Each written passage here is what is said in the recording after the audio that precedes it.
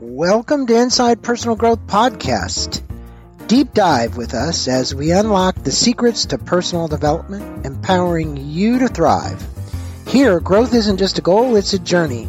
Tune in, transform, and take your life to the next level by listening to just one of our podcasts. Welcome back to Inside Personal Growth. This is Greg Voisin here in Encinitas, California. And joining me from Dallas, Texas, is Mary Anne Wihbey Davis. This is her book, The Sales Messenger. But if you look at the little circle, you probably can't see it. But this is the newly revised with 6-step bonus section on referrals in it. And Mary Anne has been on the show before, and she's such a kind and generous person. She's actually provided me with some information that I can use while doing some of my sales training. So blessings to you for that. Thank you for that. And I'm going to let our listeners know a little bit more about you. She's the author of this book, and she's the president and founder of Peak Performance Solutions. And you can get to the website at peakperformancesolutions.com. Her company is committed to move individuals to action through training and advanced learning, and it's in communication skills, it's in sales and sales training. She's internationally recognized sales and management consultant and trainer, and she's helped an international blue chip companies list of clients that you can actually see at her website. So you can just go to her website and you'll see them scrolling across the website.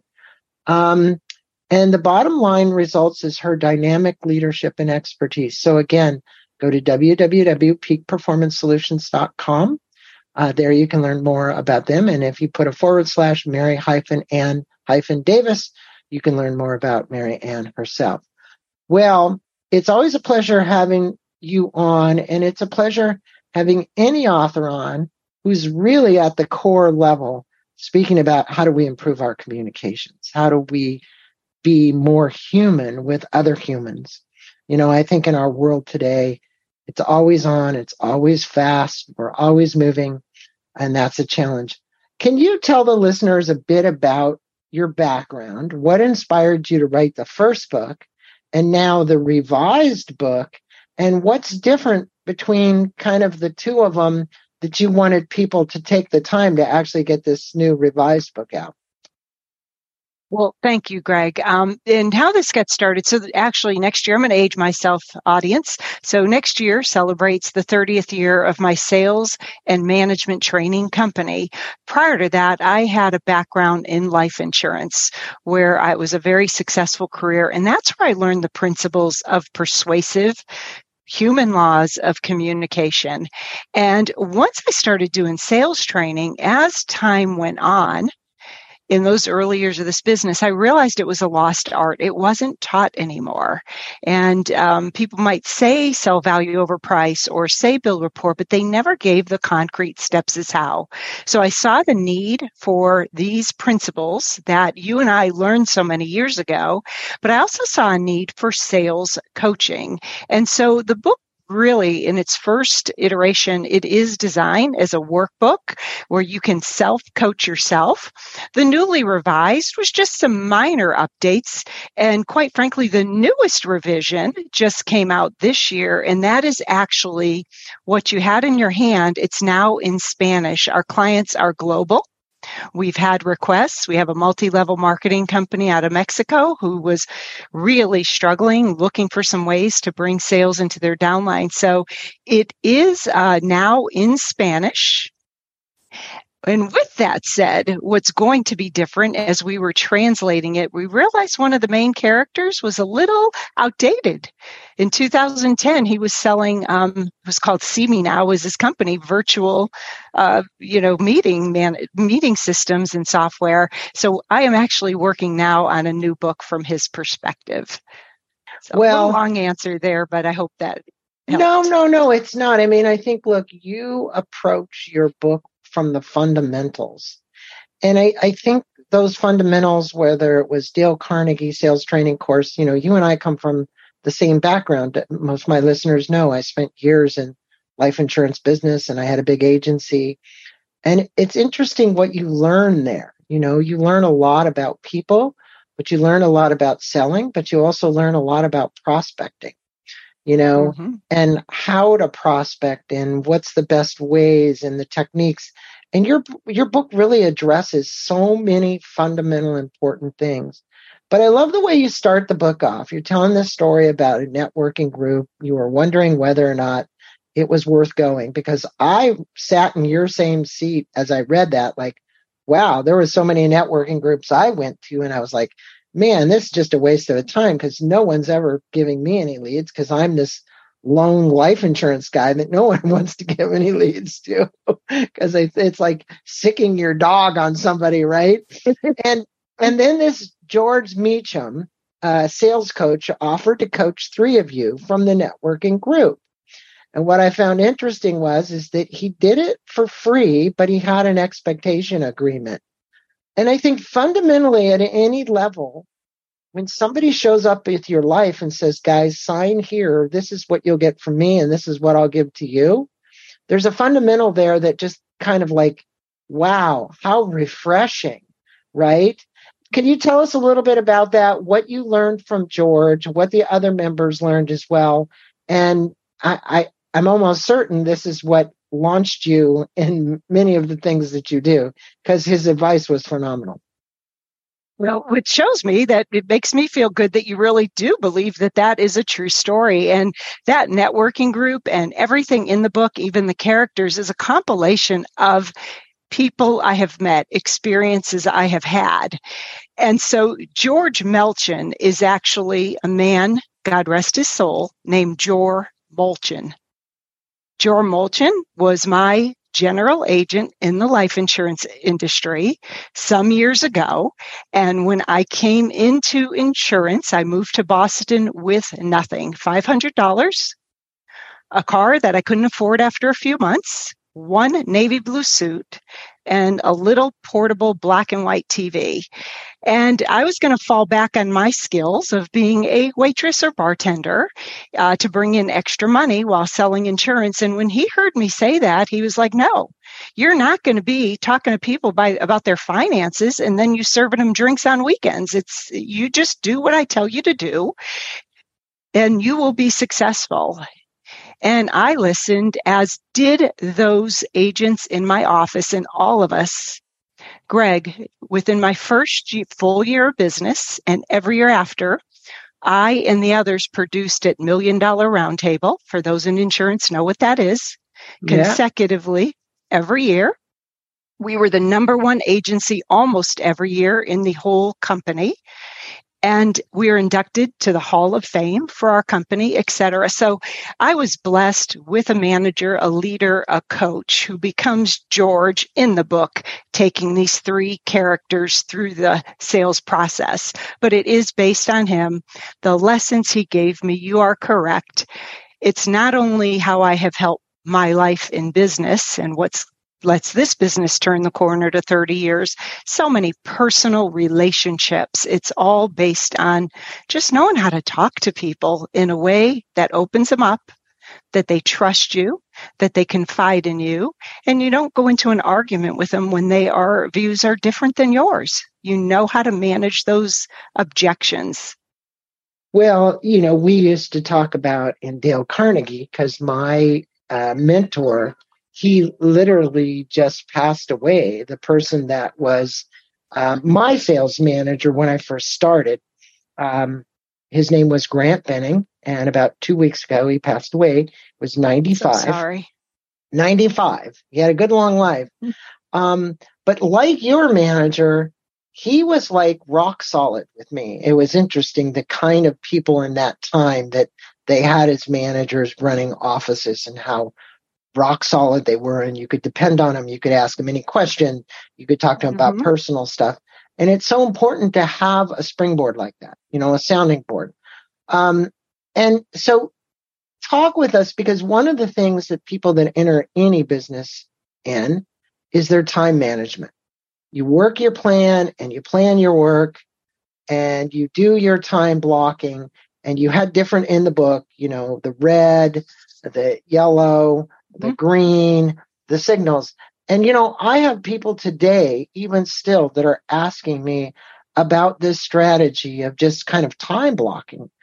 And okay, so maybe people out there have already heard this, but you can never hear it enough from two people that have used it successfully.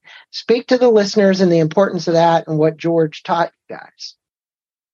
Well, I do believe in color coding my time, and that's what I've always learned. There was another great mentors that I learned from called Gary Kinder. There's another man named Mickey Straub out there that's all he teaches, as well as Mark LeBlanc, is managing your time and activity. So chapter 1 is dedicated to it because left on my own, I am just a doer.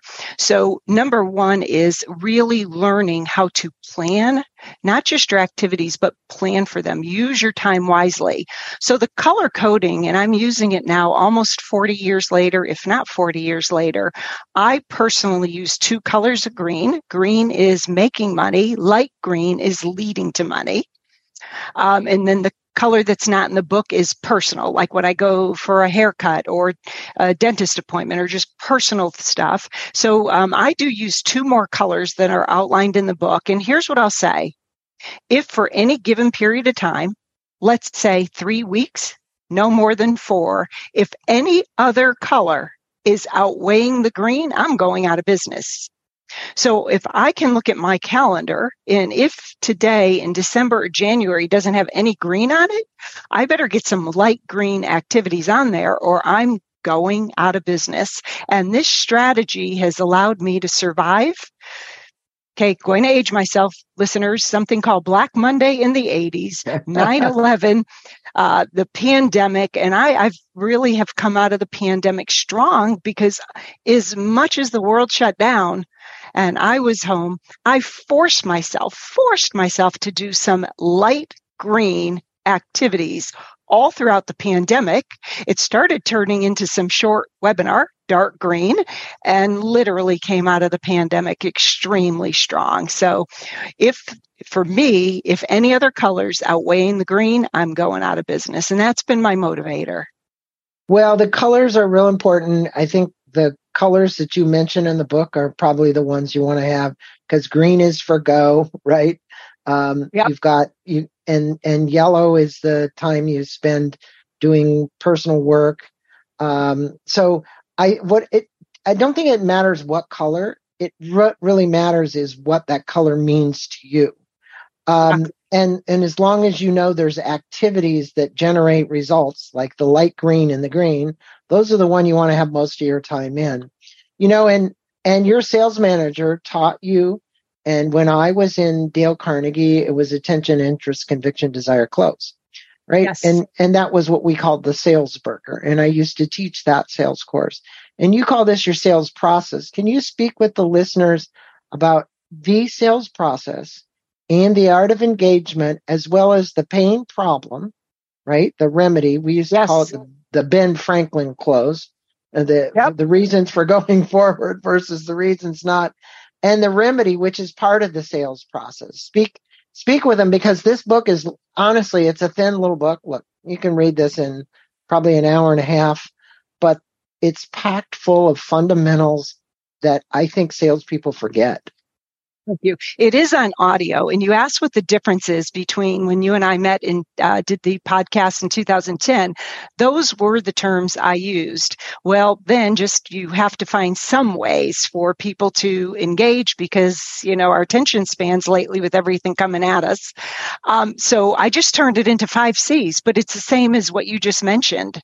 And the original book used that terminology. So I changed it into number 1, you got to connect. Whether it's, in a magazine ad, I got to stop you in your tracks or I got to build that rapport. The second one is create interest. But I'll add a caveat while being interesting because oftentimes salespeople can be a little boring. And the third one is not just create a presentation, but it's about creating a compelling presentation. And the desire, I call it the conclusion. And I just wanted 5 C's and conclude it. Tie your presentation with a bow. Help them digest it. It's a 30-second or less summary of what you just told them all that stuff is going to do. Without that desire, without that bow, you're giving them too much to think about. And the last C is the close. And that should be the absolute easiest part of the sale. If you've done the other 4 steps correct, in my case, you're following all the C's, but yes, again, when somebody says gaining somebody's interest or getting their attention and creating desire, all of those are precursors to that close, right? And sometimes salespeople get ahead of themselves, thinking that they've got an opportunity to slide in the close. We used to call them trial closes, right? Because you would trial close and see, and where it was. And exactly. But I think what is so important here is sales, personal relationships is really about building and maintaining a relationship. In a lot of big sales, it takes a long time. You can work on a sale for a year in some really big sales. I had a woman on here that was the head of sales for Microsoft. And some of the things they were selling were in excess of $100 million, yes. Right? And she was managing teams of people that were attempting to keep the engagement, keep the process moving forward for a very large sale. Can you talk to the listeners? What are some of the key strategies you recommend for building a strong relationship and lasting connections with clients and customers until they actually see the sale? Because a lot of people will, as you know, in our industry, going way back, which you probably remember, we used to call them China eggs. And the managers used to ask, well, how long are you going to hang on to that China egg before you let it go? Meaning it's going to break, right? And I think a lot of salespeople will hang on to a relationship thinking that something's going to manifest, but you really do have to determine when. Yes. That is a really great point. And so one of the things, too, I do want to mention is I believe that the sale happens between step 1 and 2. Connecting with the process. That's sales 101. People buy because they like you. Step 2, create interest by being interesting. That's where the trust comes in. So the way that I look at step 1 and 2 in the process, it is where you should be spending most of your time. And I call it this dance, and really be able to uncover their needs and their wants, but at the same time, building rapport, finding out what their problems and pain are, what is truly keeping them up at night. And so now, there are sales processes back in the original days of insurance. It's a one-call close, we call it. You sat down, you made your presentation, they bought or they didn't, but we've applied these techniques that you're seeing to long-term sales. We have clients that have used and still use our techniques for selling rail cars, which is an extremely long-term sale. Large donors, so we've applied it to nonprofit, not only for the small donors, but for those $1 million donors. Those are long-term. So what do you do in between? It's step 1 and step 2. Be interesting. Don't just stop by to visit. The book even says, nobody has time to visit. That's what our grandparents did. And so bring your customers, your prospects, something of value. Drop them an article of interest. Stop by and maybe drop off a box of something or mail them a box of something. Send them something of value. But if I could say anything to listeners, forget about yourself completely. Mm-hmm. Focus on them. What's important to them? Greg, there's a client, it was from years ago, and then slowly they just kind of worked their way. We wrote their sales training. They started doing train the trainers and all that. But there was not a lot of new business coming in from them. I kept in touch with them. I just would drop them articles, invite them to webinars for free, kept in front of them. It took about 7 years.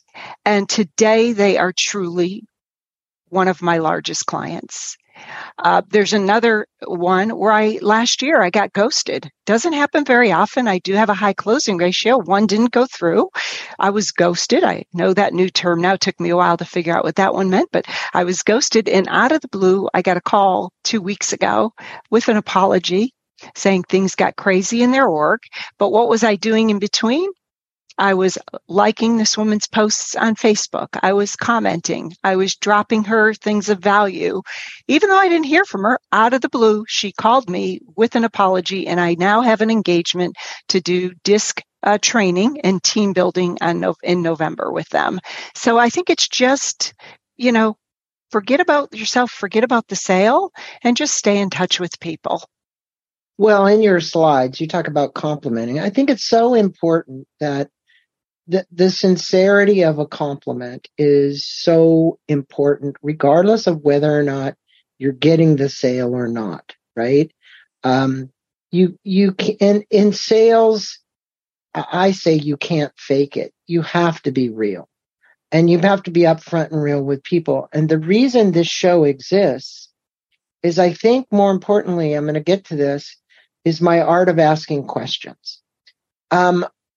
Why is it so important for salespeople to become great at questioning? Because if there was anybody that questioned, I've asked you probably 7 or 8 questions now in the course of the time we've been on.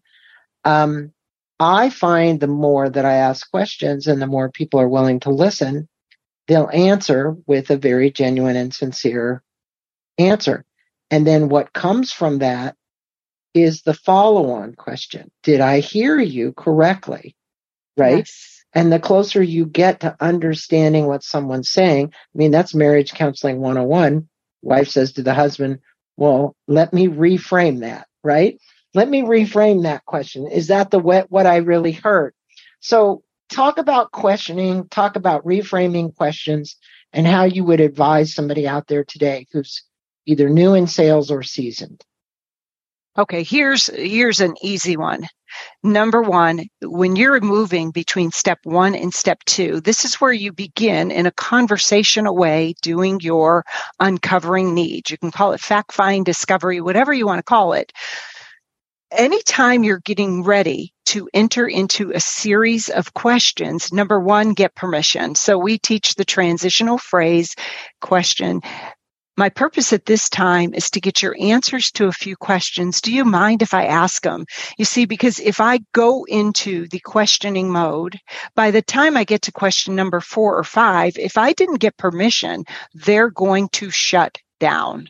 They're going to feel interrogated. That eliminates it. It diffuses it. So if I could give you any advice out there, be sure you're getting permission before you enter into a series of questions. I know that a lot of places teach open-ended and closed-ended questions. That's great. We do, though, teach 5 levels of questioning. So while they are open-ended and they are closed-ended, we also teach this art of reciprocity in questioning, giving them credit for their intelligence. Don't assume they don't know anything. And psychologists do say there's words that resonate with people that say, I respect your opinion.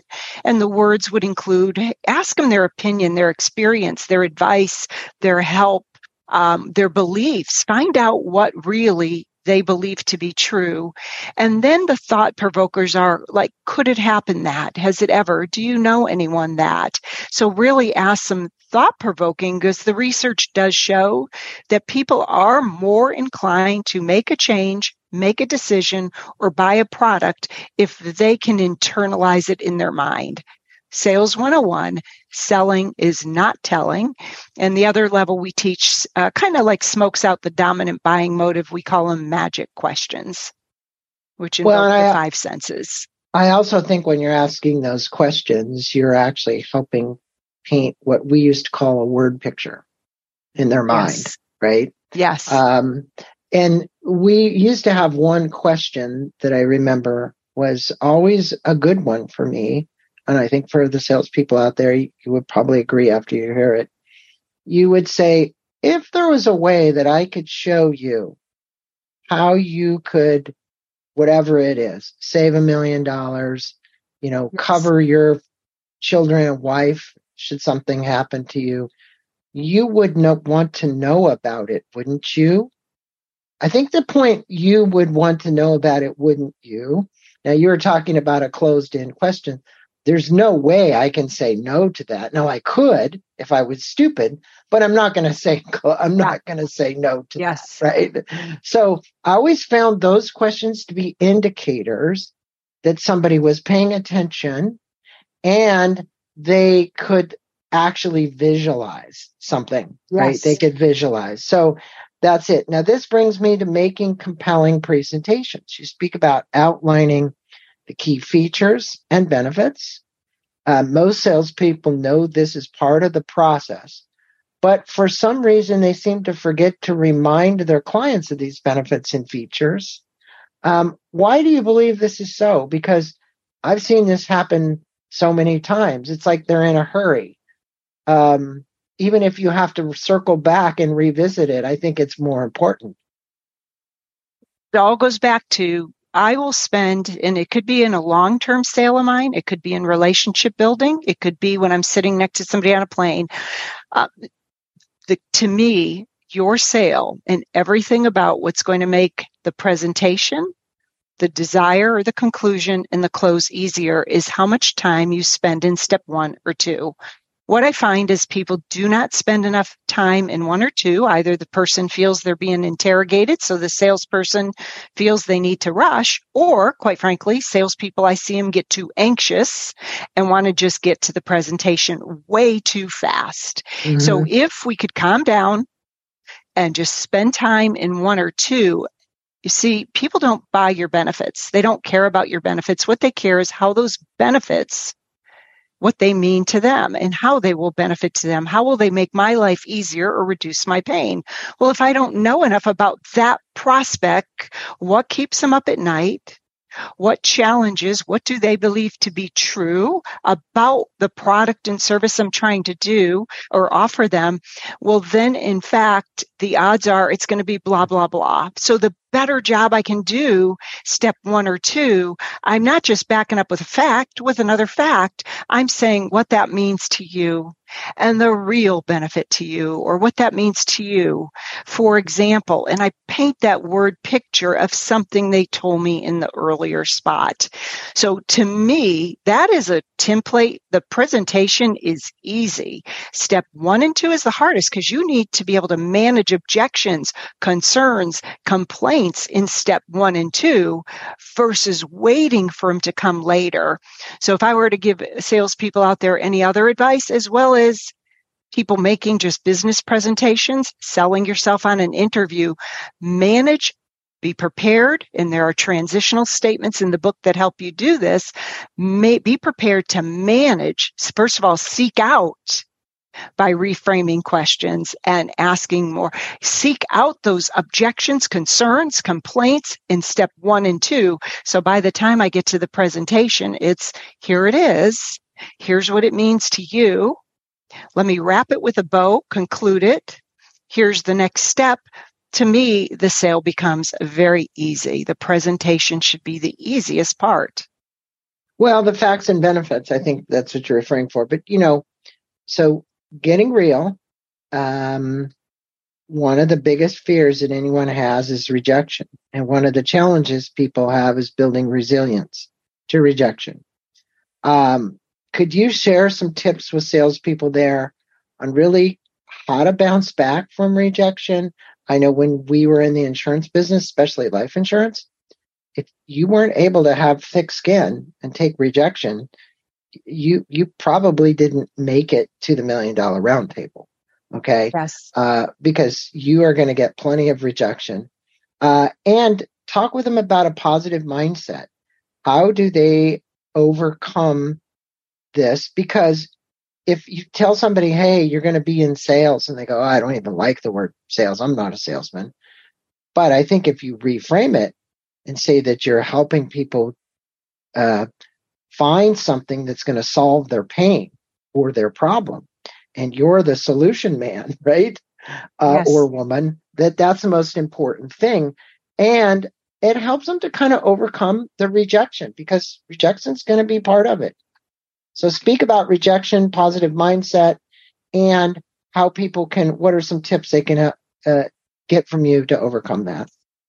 Thank you. And Greg, I'm going to speak to some others that may be in our audience today. Number one, I do believe everyone sells. The way I describe it is persuading people to your idea, your product, or your service. I really, in my heart, believe everyone sells. And if you're not selling your kid, somebody else probably is. And I'd rather have them buying into my values, my ideas, than some kid down the hall. So with that said, there are a lot of job seekers out there, and we've written articles. I've spoken to a lot of people in job and transition, and they don't realize that so much of what they're having to do now is sell themselves. So whether you're in sales, you're in job transition, or you're looking for that, promotion, or wherever you're at in your career, how do you keep that positive mindset? Is, I like to say, turn off the news.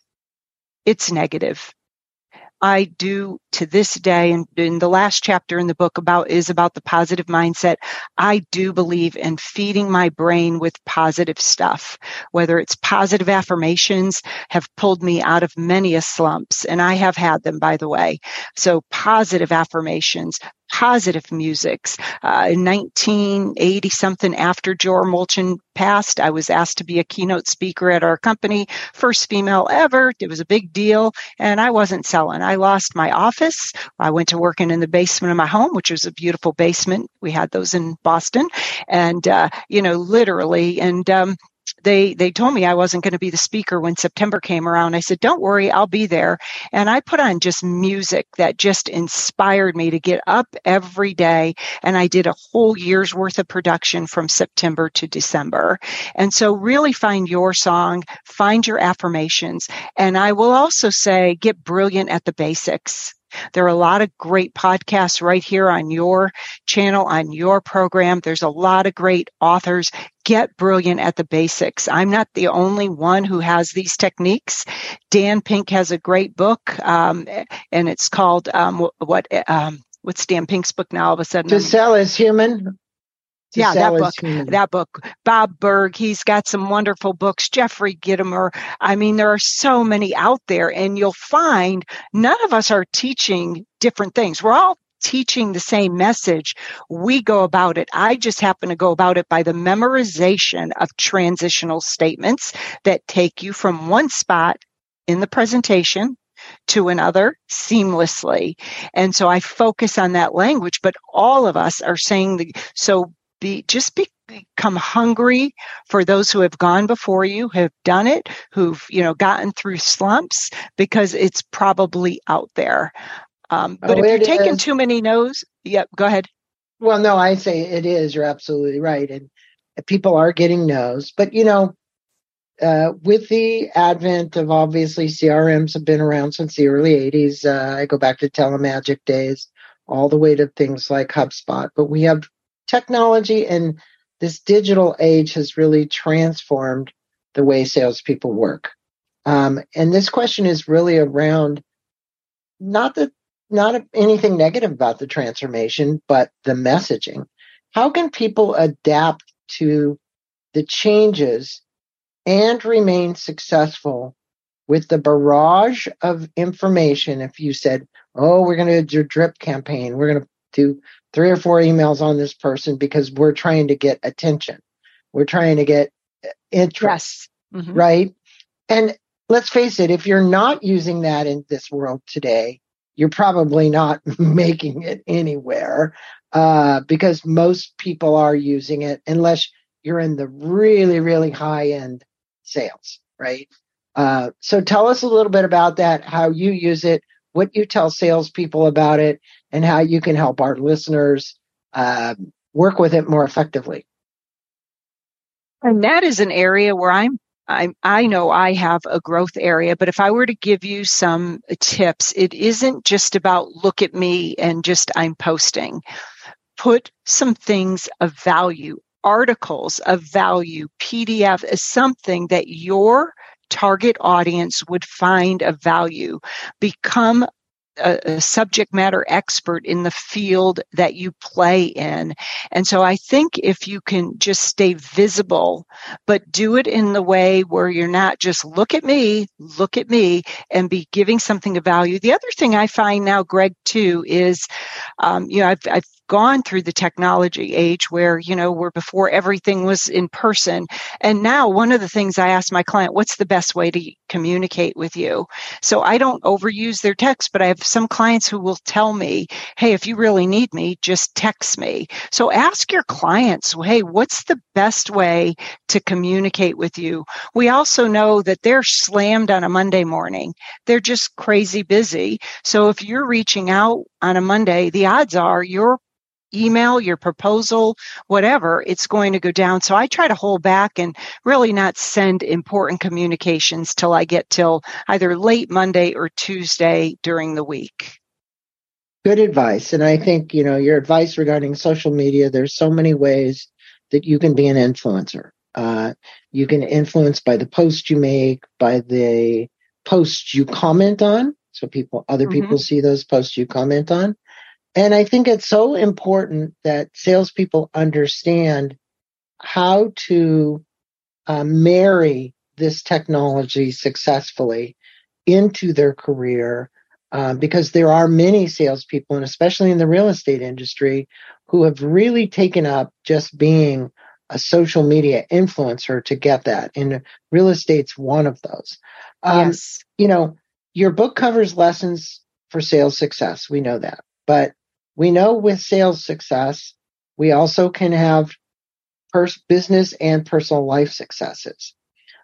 We also can have challenges because sometimes when you've sold a lot and made a lot of money, your interest goes in other areas and you get distracted.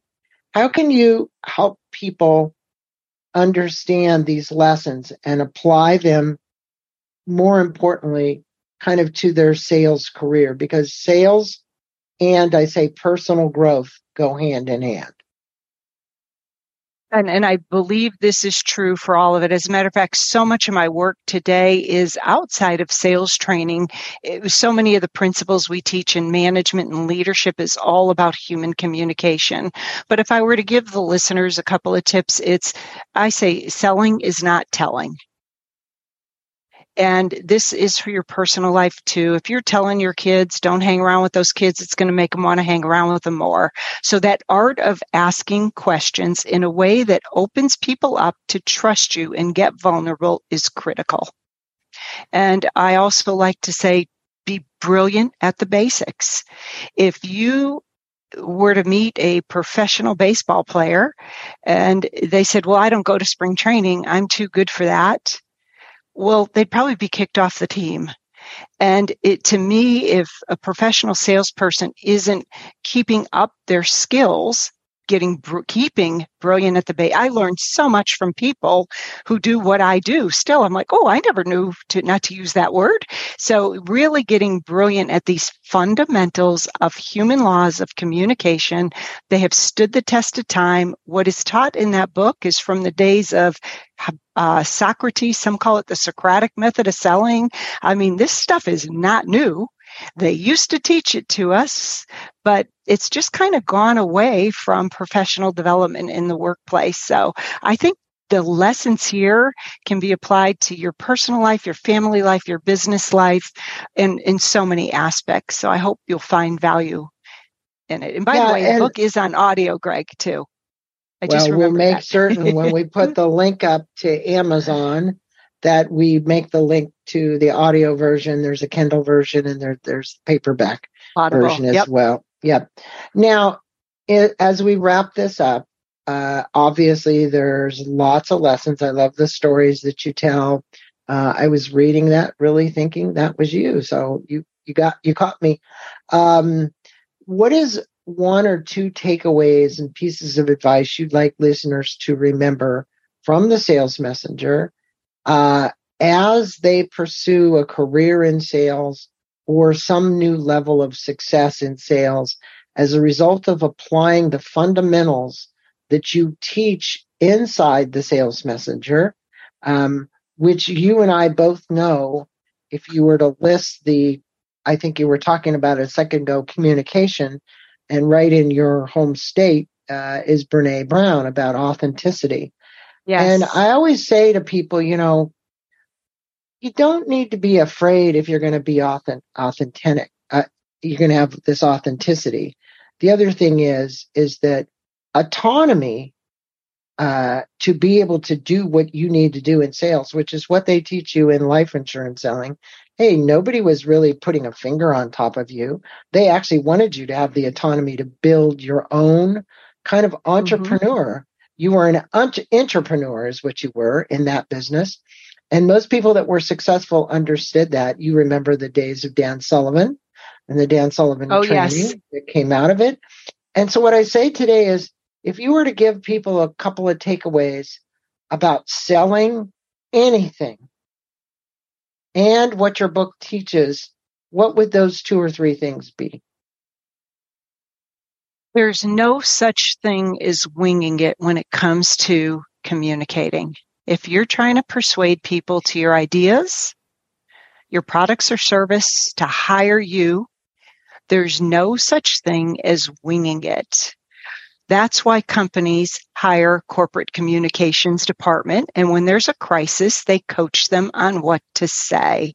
So when it comes to leadership, when it comes to moving people from point A to B, you're trying to get them to change. That's no difference than leading people through change. So even right now, currently working with a leadership group, and we're building in storytelling, so that they can, with the teams below them, get people to buy into the vision and the direction that they're going in.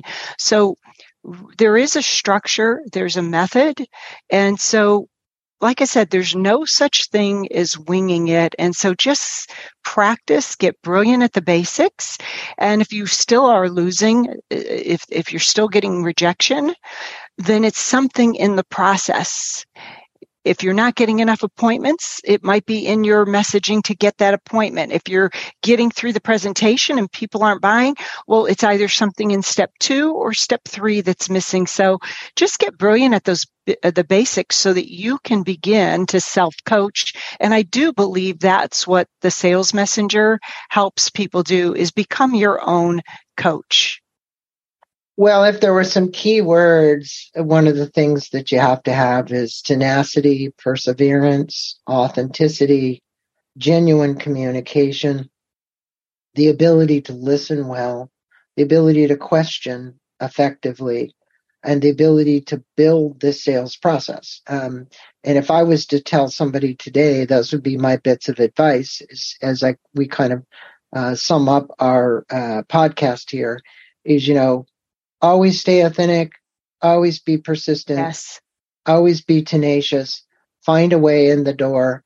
I remember I'll give you for the listeners, a quick example. I don't know if it's going to happen, but you have to try. So Arnold Schwarzenegger wrote a book called Be Useful, and it just came out. And he's all over the place. So I was listening to a podcast from Tim Ferriss, and Schwarzenegger was on. Yesterday, I said, I'm going to be tenacious. I wrote through to the PR agency at Penguin Books about, hey, I'd like to have Arnold on the show to talk about his book, Be Useful. And I haven't heard back yet, but you'll never know if you don't put it out there. Yes. Okay? So regardless of everything else that's there, if you look at most of the successful people, they were willing to take a risk. You're never beyond the willingness to take that risk, because you're not going to look stupid. You're basically just putting it out there. So don't worry about looking stupid, and keep a smile on your face when you did it, because if you get rejected, there's always another. There's always another one. Next. Next, exactly. Well, Mary Anne, a pleasure having you on. For all my listeners, go get a copy of The Sales Messenger, 10 Lessons of Sales Success in Your Business and Personal Life. This is the newly revised edition. As she said, there's an audiobook of it as well. That's why, because it's thin, you can do an audiobook and listen to that in probably an hour and 15 minutes or so. Blessings to you. Thanks for being on Inside Personal Growth. And thanks for sharing your wisdom and knowledge. And again, the websites, okay, Peak Performance Solutions, right? I want to make sure I get that right. .com, yep. .com. And that's where you're going to learn out about all of her courses and things she's doing. We'll put a link to Amazon for the book and the audiobook and for the Kindle version. So thanks so much, Mary Anne. Thank you. Appreciate it. Thank you for listening to this podcast on Inside Personal Growth. We appreciate your support. And for more information about new podcasts, please go to InsidePersonalGrowth.com or any of your favorite channels to listen to our podcast. Thanks again, and have a wonderful day.